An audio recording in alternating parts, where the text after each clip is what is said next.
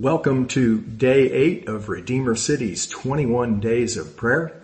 My name is Kent Alexander. I'm one of the elders here at the church, and I wanted to thank you for this opportunity to gather together and share your devotion time and prayer time with us here today.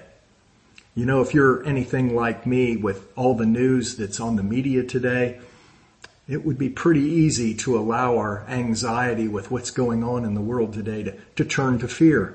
But we are consoled today by the Word of God. The Word of God says, "Be anxious for nothing, and in all things pray." And that's exactly what we intend to do, is to make our petitions known unto God this day and let His will be done in our lives and the world. You know, as I was reading through the Old Testament this past week, I'm reminded of Nehemiah. Now, I know Pastor Carl, he loves those Old Testament prophets, so I thought I'd bring it into our devotion time today.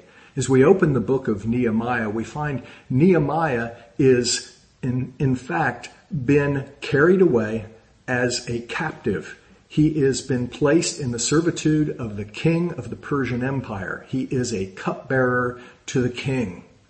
Now, a cupbearer was nothing more than a food taster. Now, you might be thinking, well, a food taster, well, that's a pretty good job to have if you're going to have to be a slave. Well, you have to also remember that one of the stealthiest ways to do away with a king is to have him poisoned, and then possibly have a new and better king come in. Nehemiah was aware of this, so with each morsel that passed his lips could possibly be the last morsel of his life.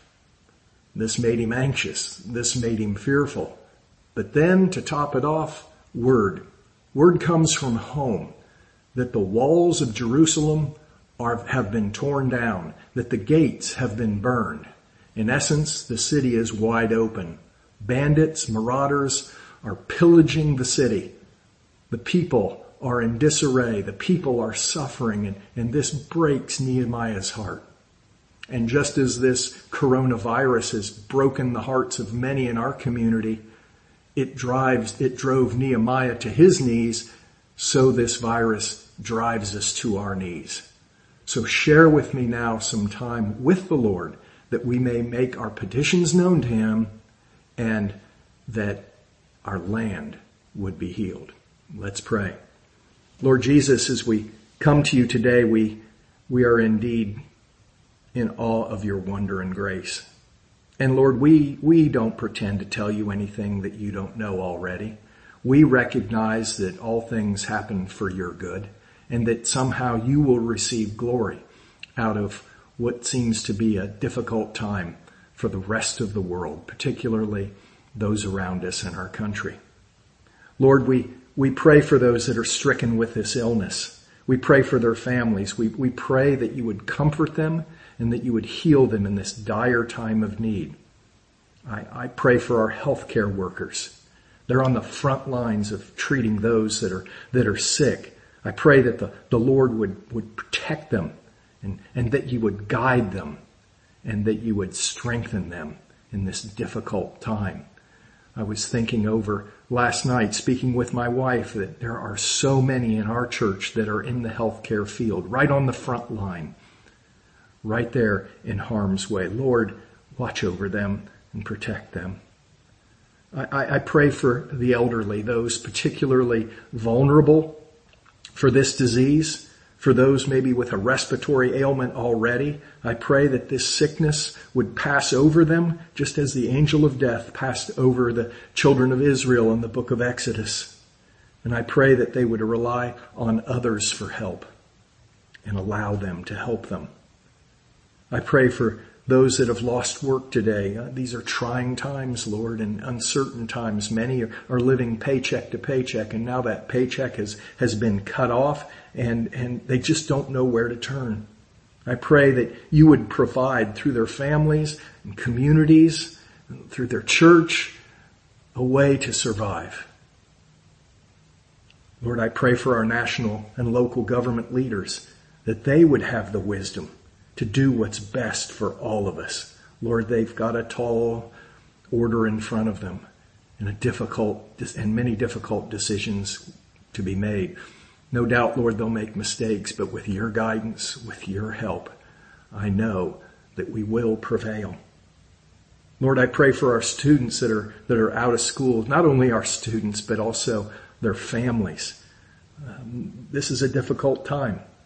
I pray that, Lord, you would give them the patience and the discipline that would be needed to continue their education, that this wouldn't be lost time, that this would be time that would be well spent with family and the students together. And finally, Lord, I pray for the churches and their ministry leaders, particularly our church, for Pastor Carl and Pastor Mitch as they lead the church. I pray for the finances of the church. Lord, the church survives on the tithes and offerings of the members. And Lord, I pray that you would be able to provide for the church, that the ministry would continue. I pray that our leaders, our church leaders, would know what's best and how to show the love of Christ for those around them at this difficult time. And finally, I'm just reminded of your word, what you said in the book of John about how you'll leave us peace. You said, peace I leave with you. My peace I give to you. Not as the world gives do I give to you. Let not your hearts be troubled. Let them not be afraid. Thank you, Lord, for this word of